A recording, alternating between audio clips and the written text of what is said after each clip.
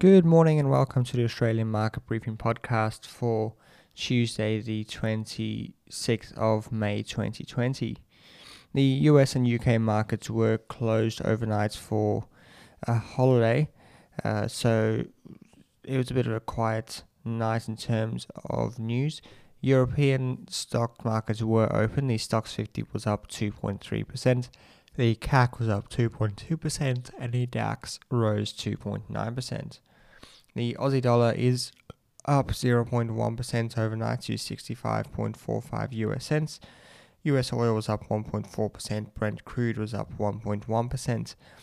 10-year yields in the US have come down a little bit to 0.66%, and Australia are at 0.85%.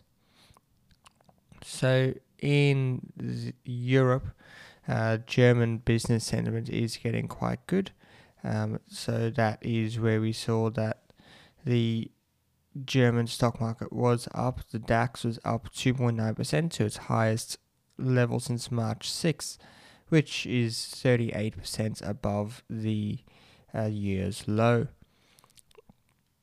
Other than that, there's not really a whole lot of information, just some business sentiment numbers that came out that are positive.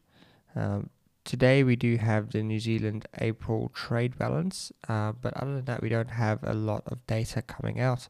Just a very quiet day due to those public holidays.